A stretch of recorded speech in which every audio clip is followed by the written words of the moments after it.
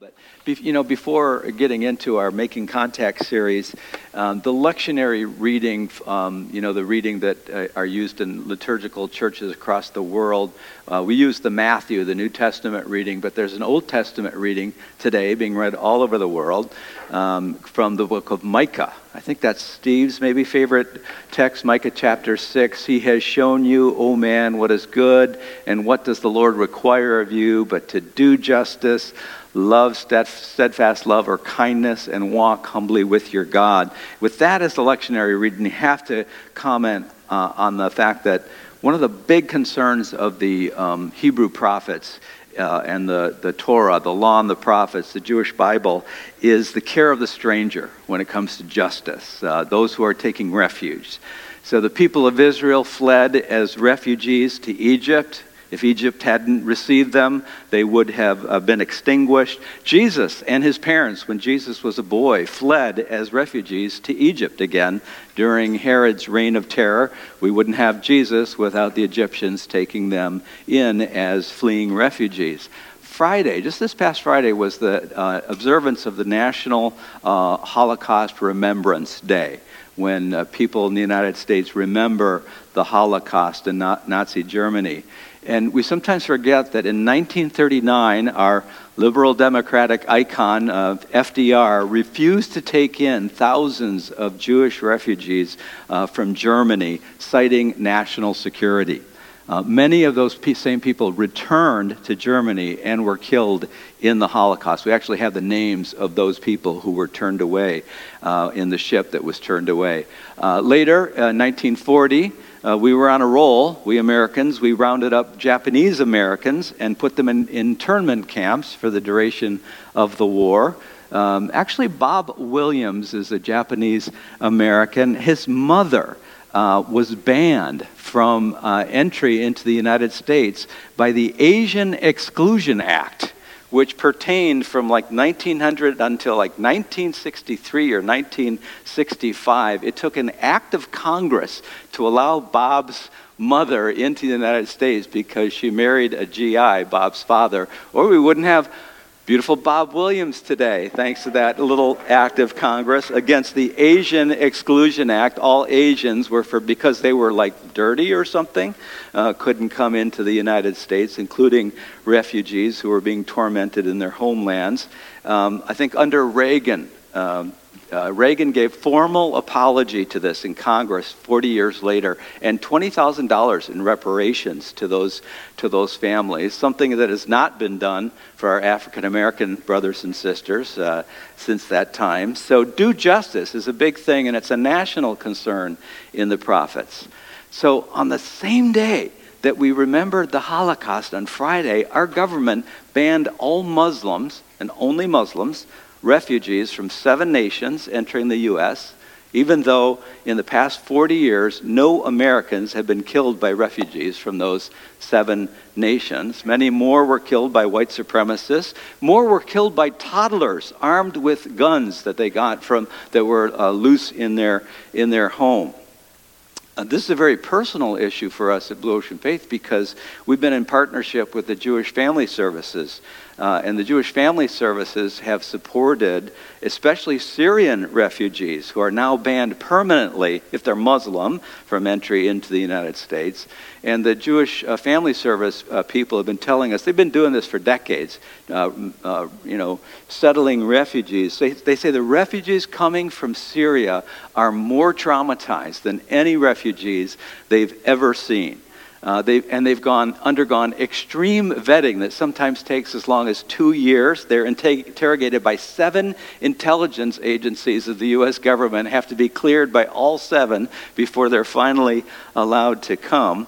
And now we're adding to their trauma the fear of their loved ones back in the camps, never being able to get here, and the knowledge that if they have to leave the country to go to a funeral, they can't get back in. We have professors at the University of Michigan who have grad students who are in that pickle that they've, in one of these banned countries, they're out for a funeral, and how are they going to get back to their grad program? Is creating chaos. In 1939 and 1940, the church was largely silent in the face of this injustice. I was reading a church history book about it. The church was largely silent in the face of this injustice. I just want to say, let's not repeat that mistake, and let's be active according to our convictions. And I just want to lead us in a prayer, maybe especially remembering those refugees that we've helped to resettle. You can only imagine the kind of stress that's been added already to their trauma. So Lord, we pray, first of all, we pray that you'd have mercy on us as a nation. We pray that you would open the eyes of everyone involved in making these decisions. We pray that things would happen in their lives to just give them a little kindness, a little justice, a little compassion. We pray that as citizens we'd be able to speak up effectively and with wisdom about this. And we especially remember the Syrian refugees who are here in this area, settled by Jewish Family Services, and the re-traumatizing they're experiencing, and the loved ones that are deeply affected by this, that they're worried about. We pray that you would rush to their comfort and to their aid, and let this be overturned. Amen. Okay. Making Contact, our little series. I wanted to pass out, and I forgot to ask that this be done, Luke chapter 24, the text that we'll be using. Did we already? Go ahead and get working on that. I will tell you the story, and then you'll have the text in front of you. You can pull it up if you've got it on your smartphone. It would be Luke 24. I think it's 13 through 35. But in Luke 24, two disciples are walking from Jerusalem to a village about 7 miles outside of Jerusalem called Emmaus, and it's an important time. It's the evening of the day when the rumors began to circulate that Jesus had risen from the dead. This is the first Easter Sunday evening. We know it's sunset in the text. These two disciples are grieving, they're discouraged, they're trying to make sense of events that don't make sense at all. And as they're walking along, a stranger, a third, joins them. This is nothing unusual. No one wants to walk alone in these like robber-infested routes between towns in ancient Israel. So if you saw someone, they look safe, of course you would join them. As the stranger comes alongside, he wonders what they're discussing so intently, because they're involved in intense conversation. These two cannot understand. They cannot believe that this visitor hasn't heard about the crucifixion of Jesus of Nazareth, who had captured the affection of the Passover crowds in Jerusalem, swelling for that high holy day, the opposition of some of the leaders, and eventually the terrifying wrath of Rome that came down on him in crucifixion. And it says in verse 17, I think, then beginning with Moses and all the prophets, he, this visitor, interpreted to them the things about himself in all the scriptures.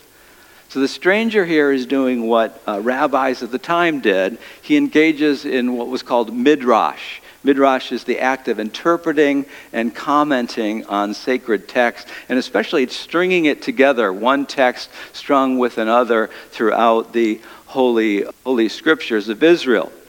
As they reach their destination, it's a long walk, it's 7 miles. As they reach their destination, these two invite their companion to join them at the inn for the night, which also served as a restaurant. And they're seated there for a meal.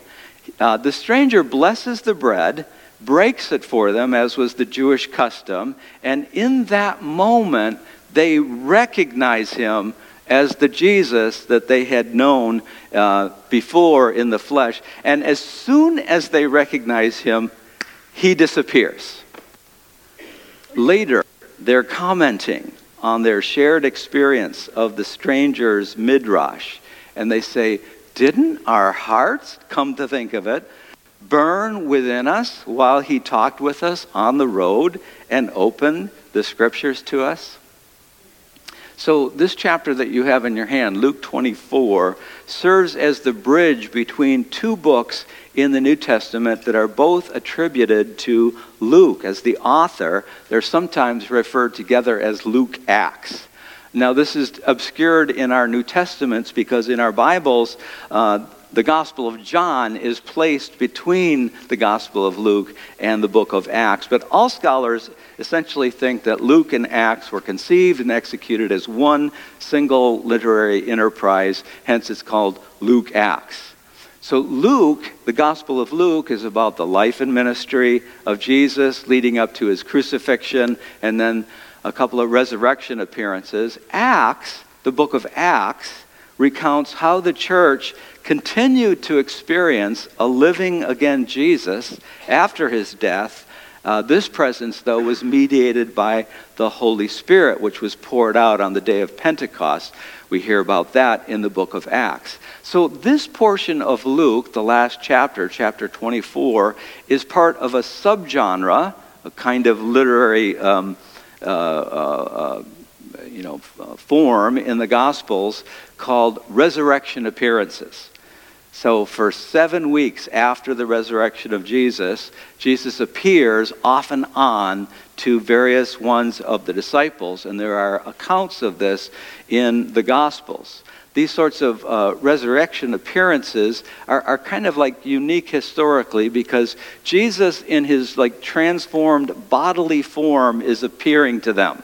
And people could touch his wounds and touch his body. And he would eat fish and it would be gone. It would enter into him. He was a physical but risen being. But after Pentecost, which is in the book of Acts, after the outpouring of the Spirit on the church, these resurrection appearances start up, but in a different form. And Luke 24 is closer to that different form of people experiencing Jesus. Are you tracking me? There was a 7-week period where Jesus would appear to various individuals as risen, just to convince them that he was risen from the dead. That kind of appearance stopped, and then after the day of Pentecost, Jesus started being experienced by the disciples, but in a slightly more mysterious, kind of elusive, indirect kind of way. The point of Luke 24 doesn't seem to be what Jesus said. In all the other resurrection appearances, it's really important what Jesus said, and they record it for us, the readers, go and make disciples of all nations, or if you forgive the sins of any, they are forgiven. These kind of messages that we have because they were recorded. Jesus is giving some really important information to them, but it's frustrating because Luke doesn't bother to tell us what he said. Because maybe what he said, the content isn't Luke's point. What Luke's point is, how do people experience Jesus, especially in the way that people will start experiencing him after the day of Pentecost? Because the way those two disciples on the road to Emmaus experienced Jesus is more like the way we can experience Jesus. Like the way Gretchen talked about experiencing Jesus. And that's the concern in our series, Making Contact. How can we make contact with Jesus so that we can have an experience of him like that? Their interactions in Luke 24 with Jesus are kind of ordinary. Their interactions occur during this long walk in which they were kept from recognizing him. The Greek is literally, their eyes were held. Their perception was frozen. They don't know it's Jesus until the end when he disappears. So there's no drama when this figure is walking with them. That came later. So this means that all the conscious awareness of someone known to be Jesus occurs for them only in retrospect, right? They're not aware that it's Jesus at the time. So the only conscious awareness these two disciples have of the risen Jesus when they know it's Jesus is in retrospect. And be careful about this. It's not as though Jesus is hidden for most of the walk, and then at the end, the big reveal, ta-da! It's me, you can see me now. And then they finish the conversation and they spend time knowing it's the risen Jesus. No, it's really weird. He's hidden until the very end. And as soon as they realize, oh, this stranger who's breaking the bread and giving thanks and offering it to us is Jesus. As soon as that moment of recognition comes, he disappears. Rembrandt depicts the moment in his drawing, the moment of recognition, with a poof. It would be like you're looking at a firecracker and you don't recognize it's a firecracker until it explodes and all you've got is the poof left behind. This is the moment. You really wouldn't call it a resurrection appearance. It's a resurrection disappearance in Luke 24. It's different. So I'm drilling into this because it means their conscious awareness of Jesus as Jesus, not a stranger, happened in the realm of their memory. It's a realm that includes the functions of imagination, but it happened in the realm of their memory. Isn't that interesting? That's a lot more like our experience of Jesus. So bear with me. I'm going to unpack Steve's story of Emmanuel Prayer. I'm going to rehearse it for us and make some comments on it. Last Sunday, Steve told a story of how people receiving Emmanuel Prayer experienced Jesus using the memory and imagination. So Steve is driving to Iowa City. He couldn't even remember it in the telling of the story, for a Blue Ocean conference with Cassie and Penny. He's driving in the car with Cassie and Penny. What is it, a seven-hour drive?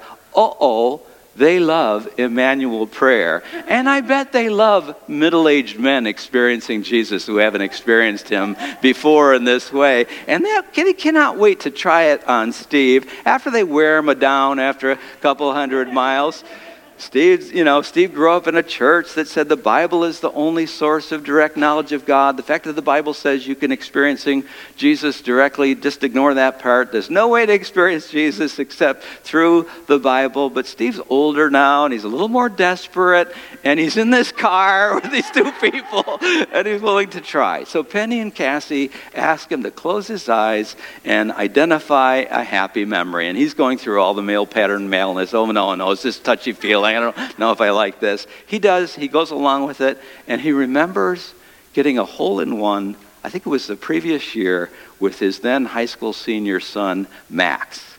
He tells them this memory. They encourage him to focus on the memory a little longer to fill in the details. The sights, the sounds, what was the golf course, what was the scene, if there were any smells, all that. Steve does this dutifully. He describes the more detailed version to them. Then Penny and Cassie invite Steve to give thanks for that. And he gives thanks for that. Wow, thank you for that wonderful, kind of turn that wonderful memory into a thanksgiving to God. Then they invite Steve to imagine where Jesus might have been, perhaps unrecognized by Steve at the time since he was so excited about the hole-in-one, in that happy memory. Steve gives it a try. And it turns out he pictures Jesus up on the green ahead of him when his drive goes into the hole. Jesus is excited. Jesus is yelling at people, "Can you believe Steve got an ace? Come on over here," from the surrounding holes. Steve probably a little sheepishly shares this with Cassie and Penny.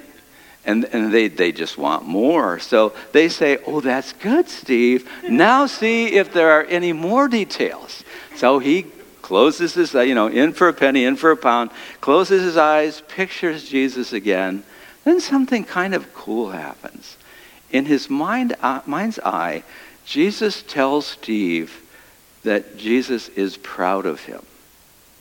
Like Steve is proud of his son Max, Jesus is proud of Steve in that same way. Like Max at this moment, a teenage boy is excited and proud of his hole-in-one father. Jesus is proud of Steve too. And while Steve is telling us this story last week, he gets a little choked up. He earned $10 from me for that. He gets a little choked up.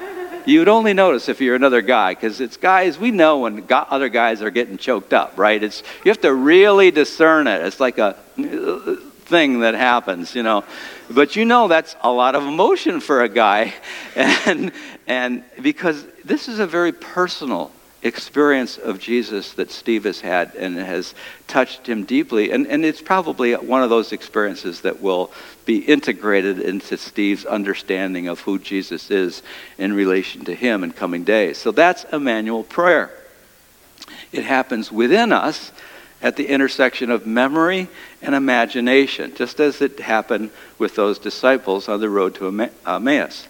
So bear with me again. Neuroscientists have confirmed that memory and imagination are distinct processes, but they overlap in our brains, which makes total sense. You know, if we use memory in our imagination, right? I mean, if I say imagine a duck, you accessed whatever memories you have to picture the duck. If all you've seen is mallard ducks, you don't imagine a black-bellied whistling duck. There is a black-bellied whistling duck. Can you imagine a duck pursing his lips and whistling with those hard little, you're not going to imagine that if all you've seen is mallards, because you're using your memory as part of your imagination. We also know that memories include scraps of imagination. If you've ever had a dispute with your spouse or a live-in partner, whatever, you know that they're making up half of these memories they're throwing back at your face. You know, memory is not just like a photograph of what happened that we store. Memories are shaped by the emotion around the event that is the trace for the memory that we're feeling at the time. They're shaped by what we focused on at the time. If we're afraid, our focus is more narrow when we have the memory, all that. In recall, we easily fill in gaps with our imagination. You know, it might be extreme. I might even remember doing that nice thing for Julia when I only imagined myself doing the nice thing and gave myself credit for it. And well, yeah, but I did this. Actually, I don't. Oh, that's right. I just pictured myself doing it, and I stored it as a memory. So that there's a trace experience with memories, but we also add scraps of imagination. We embellish them. That's the way we physically see as well. That's another point. But I'm getting into mansplaining bad right now. So these two, memory and imagination, are closely related. That's the point. And they meet, memory and imagination, in a little structure of the brain called the hippocampus. It's like shaped like this. It's in the middle of the brain where a lot of the emotion is going on. It's the hippocampus, to be distinguished from the University of Hippopotami. That was hilarious. If you just had time and you could see my notes, that was hilarious. Hippocampus, University of, yeah. So here's the thing. This is also where the two disciples on the road to Emmaus had their conscious awareness of Jesus, knowing it was Jesus, right? In real time, Jesus was present, but they just didn't recognize him. The recognition happened later in their hippocampus. Maybe that's how it works a lot, is the idea. So here's an experience I had a few months ago at the Blue Ocean Summit that Steve went to. This is the Friday night session. It's at the Sanctuary Church. It's a Blue Ocean Church in Iowa City. We've had A.D. Wasink here and talked. I'm surrounded by people I love, doing things I enjoy, and I start in the worship time, I start feeling super distressed and like I want to get out of there fast, and I'm anxious. And I realized, the physical format of this church building was reminding me of the last time I was at the church I used to pastor, which Emily later told me was exactly 3 years earlier. It was the third anniversary of my last Sunday at that church. The carpet was similar. The elevated stage was similar. The chairs, the kind of chairs, not folding chairs, but other one.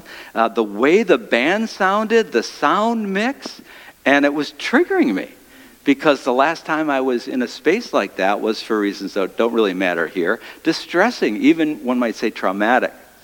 So if you've ever had a sudden surge of bad feelings from the past invading a happy moment in your present, you know what that's like. Like you're doubly pissed. You know, it's like, I already went through that crap. And now I'm having a happy time. I'm on the beach, and something is bringing all that up. Now it's like the zombies. You know, they're back and tormenting me in my happy space. I was distressed with that kind of distress. On Saturday morning, the next session, I dragged myself back to that sanctuary, which had not been a safe place for me. And guess what?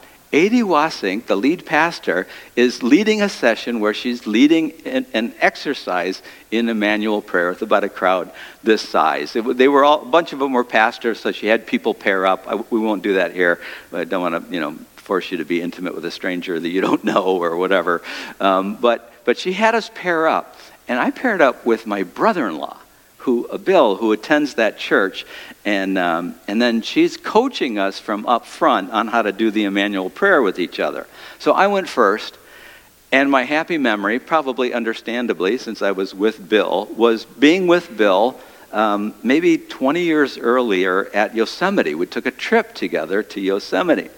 So I told him that memory, which involved the two of us running down from Half Dome, that big old, outcropping of rock in Yosemite, if you remember the pictures. We're running down from going up to Half Dome and feeling total joy. It's like a gentle downhill. It was like I was flying. It was like, bum, bum, bum, bum, bum, bum, bum, bum, bum, bum, bum. When I run, I feel this pleasure. It was the endorphins. It was like, I could just keep going on forever.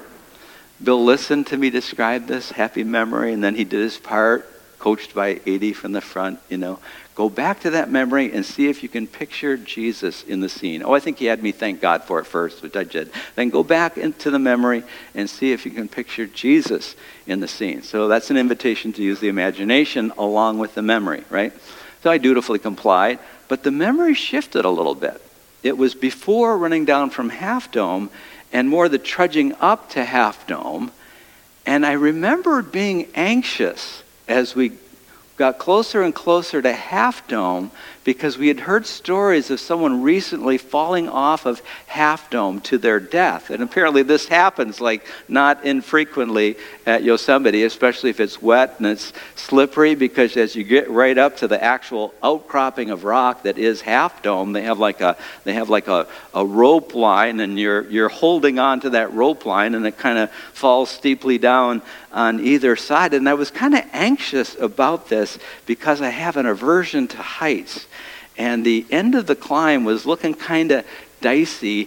And it was my brother-in-law. And we're in our mid-40s. And we're at that age where males I'm still in shape, but I hope you're not in better shape than me. And, before the big trip, we're get in shape for the trip. We're going to be doing a lot of hiking. I don't want to hold him back. I want him to be the one holding me back. And so that dynamic was going on.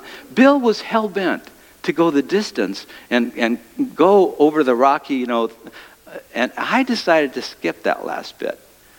And I remember those stories of people falling a Half Dome. I had this aversion to heights. And I'm picturing myself while he goes ahead, calling Bill's wife, Pat, to say he fell off, and I didn't stop him going up there. I didn't go up myself.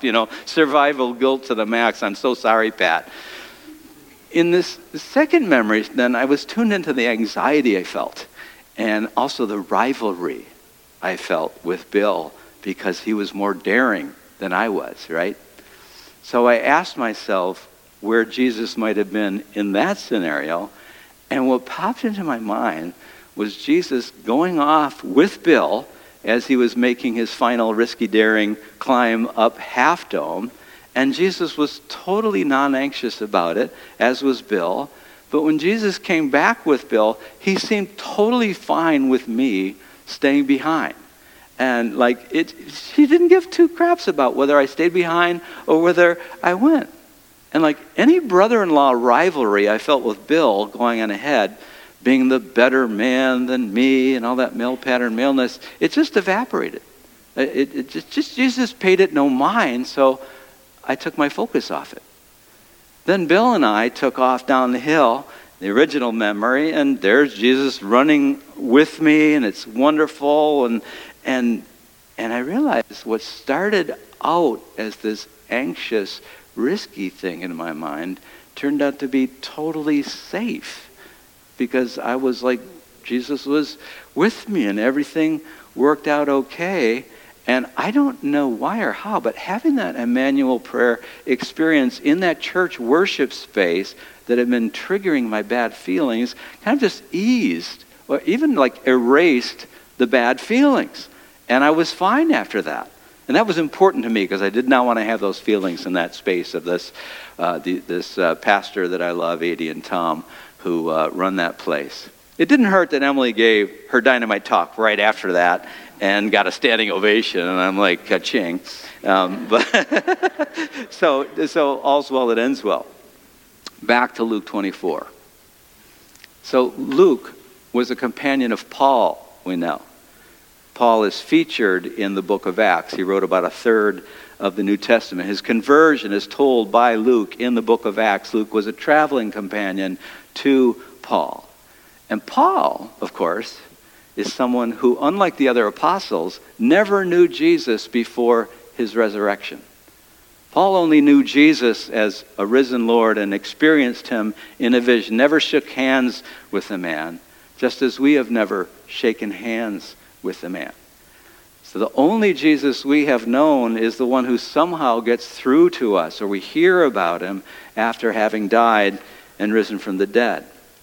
So in this chapter that stands between the end of Luke and the beginning of Acts, it seems like what's going on is we're being prepared for the kind of experience of Jesus that will become commonplace in the sequel, an experience in which Luke's inviting us to participate, right?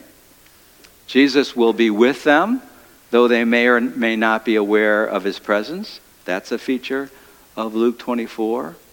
The episodes of conscious awareness, oh, this is Jesus near me, communicating with me, will be sporadic, will come and they'll go, and they will often take place in the realm where memory and imagination intersect, which is exactly the kind of experience that Emmanuel prayer mediates. Luke also, in Luke 24, suggests, doesn't he, that these moments will come sacramentally. Rabbi Mark Kinzer used that term a couple of weeks ago. Sacramentally means that they will be conveyed through ordinary physical, material means, like a conversation with a stranger or a friend or both, or a discussion about the meaning of events, or a conversation about the meaning of Scripture, or the breaking of bread, and the giving of thanks, and the offering of wine at a meal. These are moments of recognition, Luke is telling us in Luke 24. I think Luke wants us to see that the nature of the experience of Jesus by those disciples is very much like the nature of the experience with Jesus that is available to us after the gift of the Holy Spirit. And it happens in the hippocampus. It happens in that region of our brain where memory and imagination intersect. So, let's try it. I will guide you in this. Well, it might take as much as 5 minutes here. And I'll tell you what I'm going to do in advance, then I'll do it so you can be relaxed about the whole process. I'm not going to pair you up with people. I just want to mention that, we're all wired differently, and having an experience like this in a large group context, it might work for some of us, and the context may not be that friendly to others of us. So you may experience it just like going through the motions, and that's valuable because, it's like learning to shift a car. You focus on going through the motions, and then eventually you get to drive, and you have the fun of driving. So if it's just a going through the motions experience for you, that's fine, but that's also valuable because you might find yourself in a setting where it's more relaxed and you're able to do it. You could even do this with yourself once you learn what the prompts are. So I'm going to function as your prayer partner, and my job as your prayer partner is to first invite you to identify a positive memory. I'm going to go through all the steps now, then we'll go back and walk you through it. Then I'm going to suggest that you take time to focus on that memory so it becomes more vivid, more detail. So memory will pop in your mind. Good. And we'll focus, give you a little time to focus on the memory, fill in the details. I'll ask you to thank God as you understand God for the goodness that is part of this memory. So we'll just do that for a little bit. And then I'll invite you to imagine where Jesus, or if you're not a Jesus person, God as you understand God, as long as that God is good and not a jerk, a good, kind, compassionate for you God, invite you to imagine where Jesus or God is in that memory. And then I'll just suggest that you take time to focus on the aspect of the memory, like what is Jesus saying or doing? Like go a little bit deeper. Notice his body language or your sense of his feelings towards you. So it's whatever happens, and be accepting of whatever that is. Ready to go? And of course, anyone is free to opt out by spending the time in other ways. So why don't you just take a little bit of time. Let's just take a deep breath, relax, get settled in our chairs. We're just looking for a time of quiet. It doesn't have to be silent. I want to invite you to just identify a positive memory.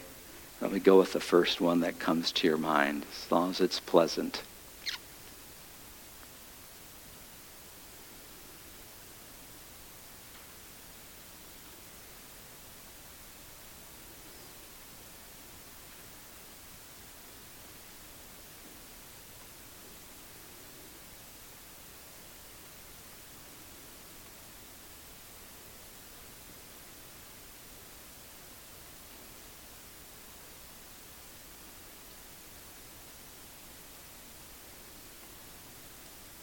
Okay, now if you've identified a positive memory, just take a little time, more time to focus on that memory so it becomes a little bit more vivid, more detailed.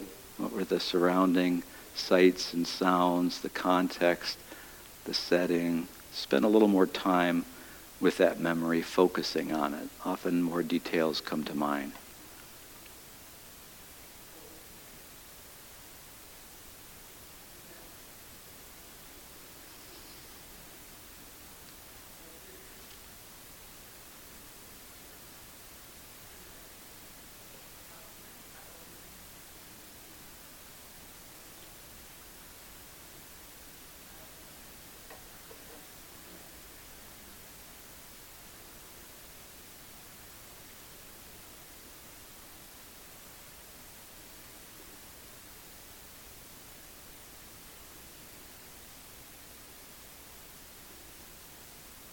And now why don't you just take a little moment to thank God for, every good gift is from God. So just thank God for whatever goodness or pleasantness that you experienced in that memory. Just turn that into a little prayer of thanks to God for the memory.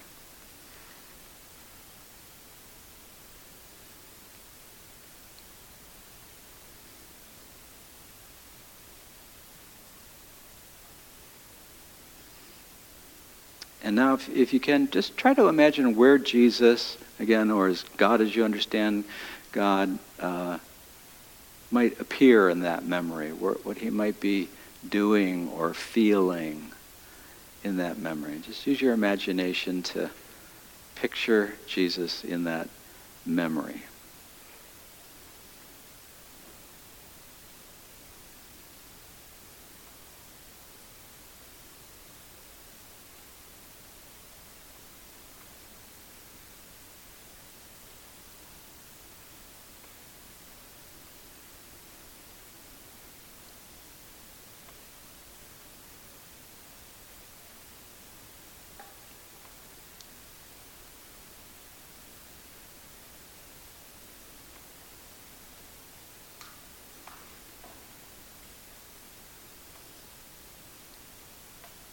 Totally normal or fine if that's a little bit wispy. Just stick with that. And now we'll just give you a full minute to focus more on that sense of focusing on what Jesus is doing, maybe communicating in various ways, body language, your sense of his feeling toward you in that memory. Just take a full minute starting now with that.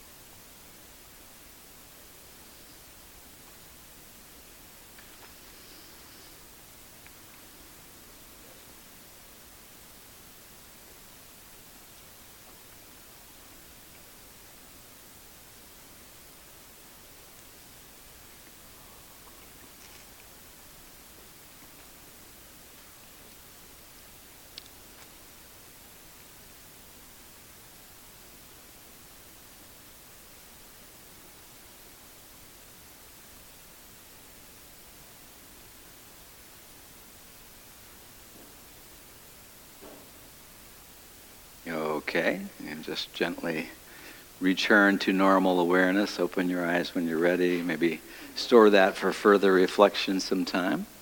And I'm going to turn it over to Emily to lead us.